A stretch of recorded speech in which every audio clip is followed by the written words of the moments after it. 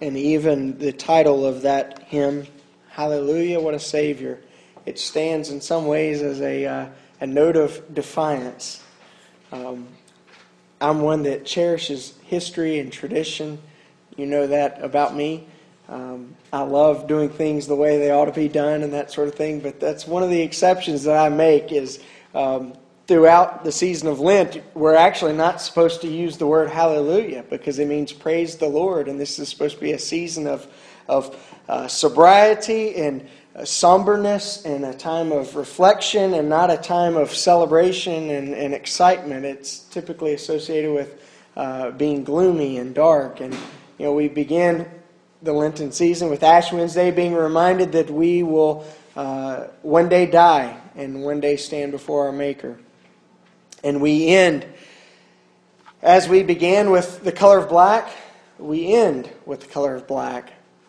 But yet, in some sense, I think it is righteous to have a bit of defiance in the face of death and declare, hallelujah, what a Savior.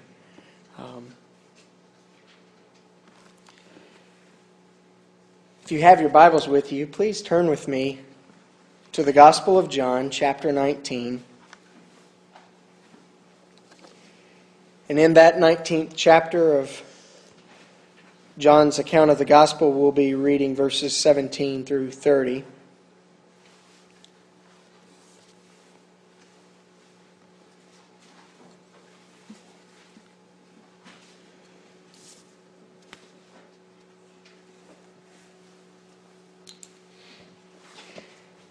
The word of our Lord from the Gospel says, "And Jesus, bearing his cross, went out to a place called the place of a skull, which is called in Hebrew Golgotha, where they crucified him and two others with him, one on either side, and Jesus in the center.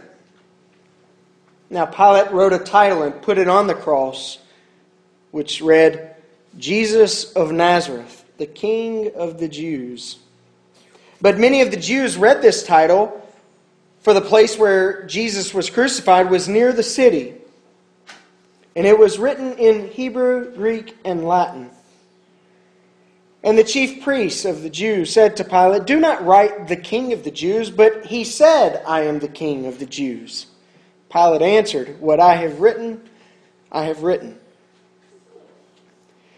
Then the soldiers, when they had crucified Jesus, took his garments and made 4 parts, to each soldier a part, and also the tunic. Now the tunic was without seam, woven from the top in one piece. They said therefore among themselves, Let us not tear it, but let's cast lots for it, whose it shall be. The scriptures were fulfilled. They divided my garments among themselves, and for my clothing they cast lots. Therefore the soldiers did these things.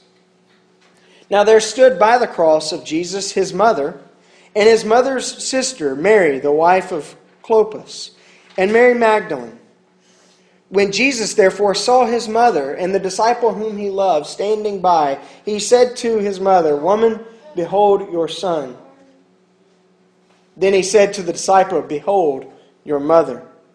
And from that hour that disciple took her to his own home. And after this, Jesus, knowing that all things were now accomplished, that the scriptures might be fulfilled, said, I thirst. A vessel full of sour wine was sitting there, and they filled a sponge with sour wine, put it on hyssop, and put it up to his mouth. So when Jesus had received the sour wine, he said, It is finished. And bowing his head, he gave up his spirit. Let's pray. Almighty God,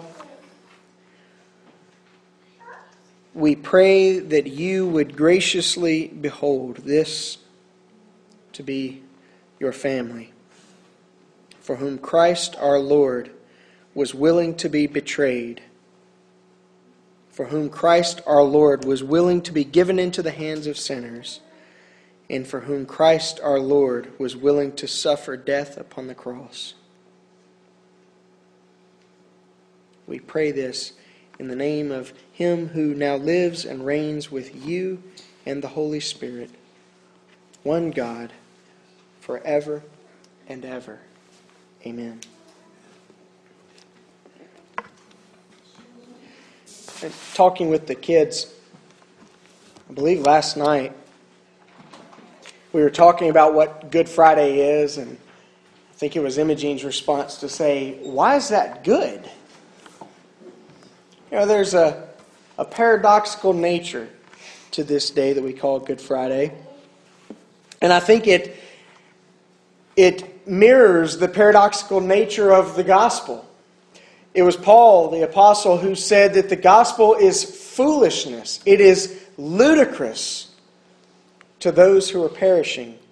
But to those who are being saved, it is the righteousness of God. He said, Jesus Himself is a stone of stumbling for both Jews and Gentiles. He is a criminal who got what he deserved to one, and he is a fool dying for a fool's cause to the other.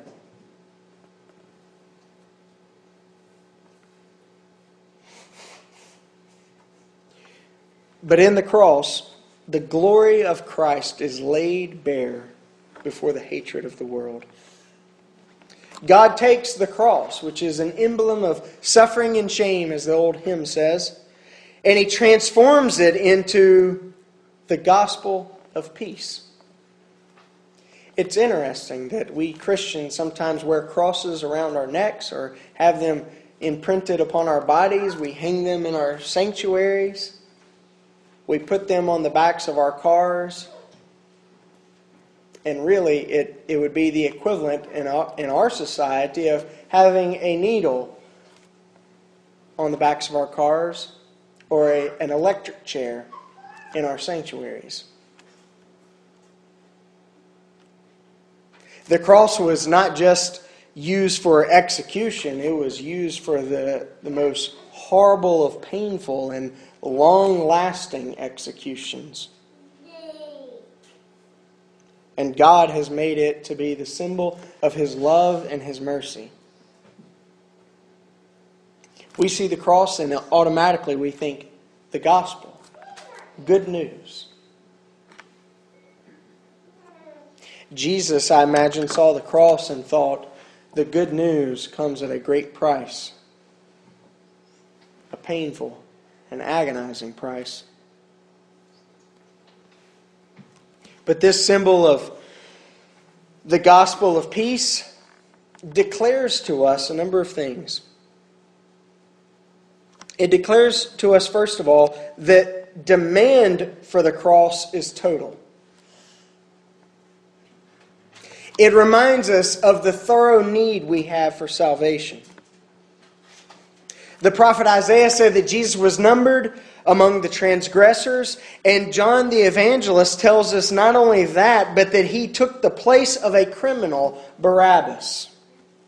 If you look at chapter 18, you have Jesus before Pilate, and after their interchange where Jesus refuses hardly to speak to Pilate, and Pilate tells him, "Don't you realize that your life is in my hands?" And Jesus responds to him, "It wouldn't be so if that weren't given to you." Pilate says, "Look, it's my custom at this wonderful feast to give back to you Jewish people one of your criminals. Who would you like back? Whose life would you like to be spared? How about Jesus behind door number 1? How about Barabbas, the criminal, behind door number 2? They shouted, "We want Barabbas, crucify Jesus." If that doesn't speak to us of the sick nature of sin, I don't know what else could.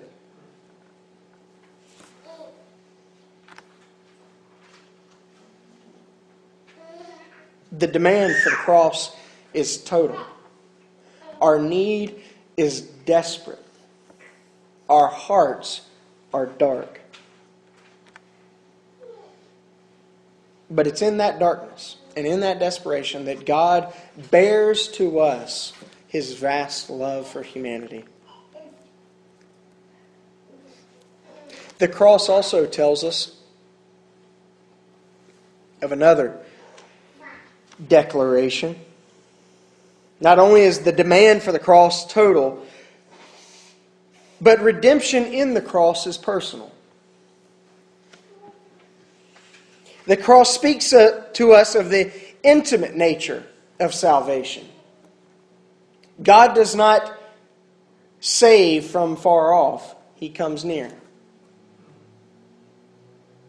God does not save by divine fiat, where He simply says, it's okay. Go about your business. I'll take care of things in the end.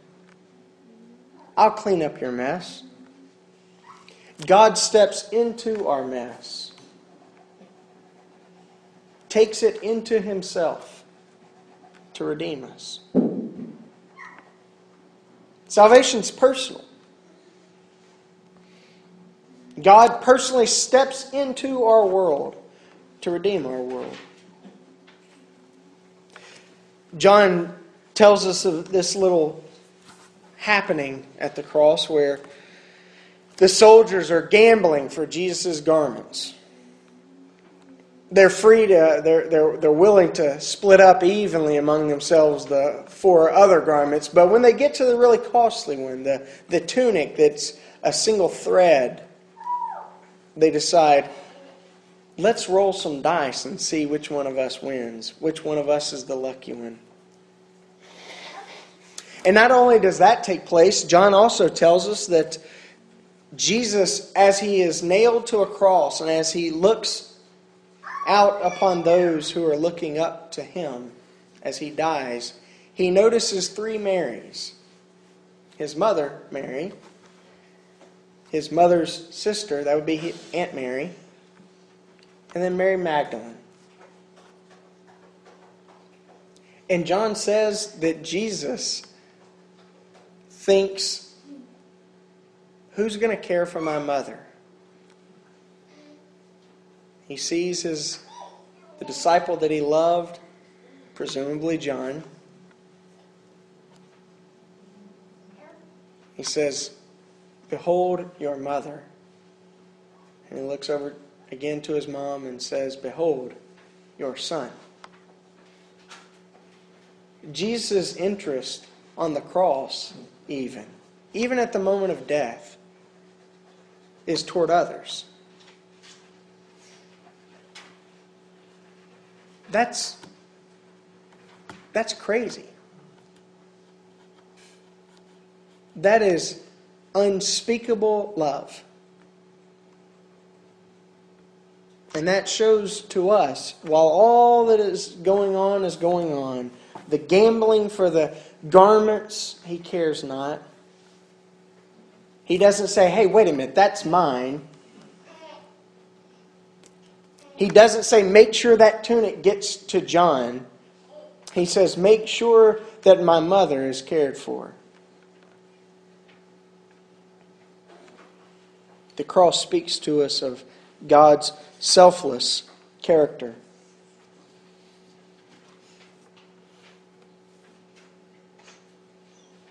The cross tells us that the demand is total, that redemption is personal, but it tells us also that access to the cross is universal. It tells us of the open door of salvation. Pilate decides to hang his charge above his head. And so he makes a plaque, one that would read, Jesus of Nazareth, King of the Jews. And John tells us the interesting detail that it is in Hebrew, Greek, and Latin. The 3 languages of their time.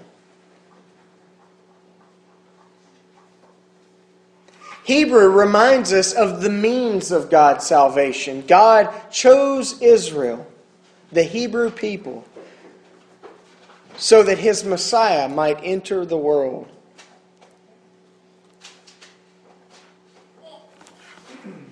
Greek reminds us of the shape of salvation. It was into a Greek-speaking world, a Greek Hellenistic culture, that God brought redemption. And Latin speaks to us of the context of salvation. In the midst of Roman power, in the midst of Roman authority, in the midst of Roman rule over God's very own people, God chose to redeem the world. And that redemption is open to all. Whether we speak Hebrew, whether we speak Greek, whether we speak Latin, whether we speak Mandarin Chinese or English.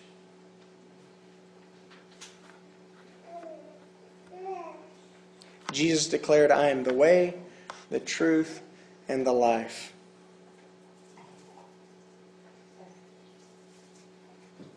He said, "No one comes to the Father but by me." But implicit in the cross is that all could come. God's gracious offer is available to all.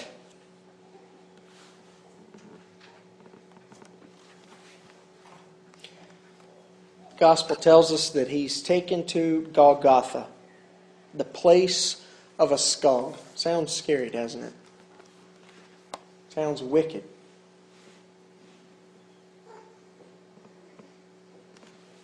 The writer to the Hebrews says that He was taken outside the gates of Jerusalem. He encouraged us, "Let us go also outside the gate, bearing His reproach." He's led out of the city as one who is rejected, one who has been sentenced, and one who is to be banished. We would do well to be remindful of that odd book in the Old Testament, Leviticus.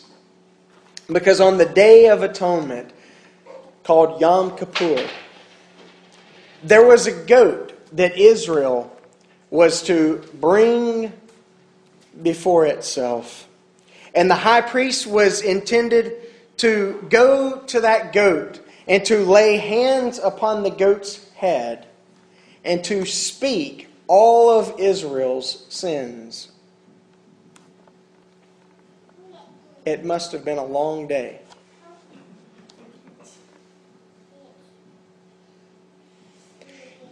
And the crazy thing is that goat was not then to be sacrificed. It was to be led out of the camp and sent on its way. It's interesting. Leviticus says, with a trustable companion. Someone who could be trusted to make sure the goat gets where it's supposed to be going. The sins of the nation, the head of the goat, and that scapegoat was to bear the sins of Israel to an uninhabited land.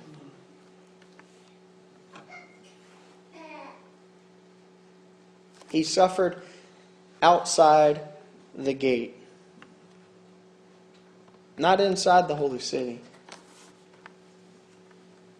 Judgment is outside. He suffered outside the gate so as to redeem us and to bear our sins.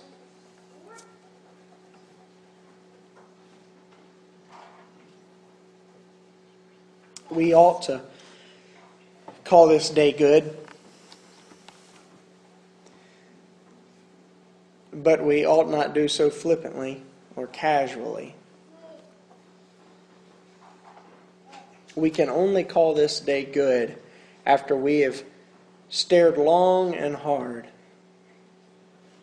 at the price of our redemption. Amen. Only once we have gazed upon the cross and we've recognized first that it's not a thing of beauty, it is a thing of shame. It is a thing of suffering. It is a thing of death. Only then can we embrace it as something that has transformed us and made something beautiful of this cruel world. Only then. Let's pray.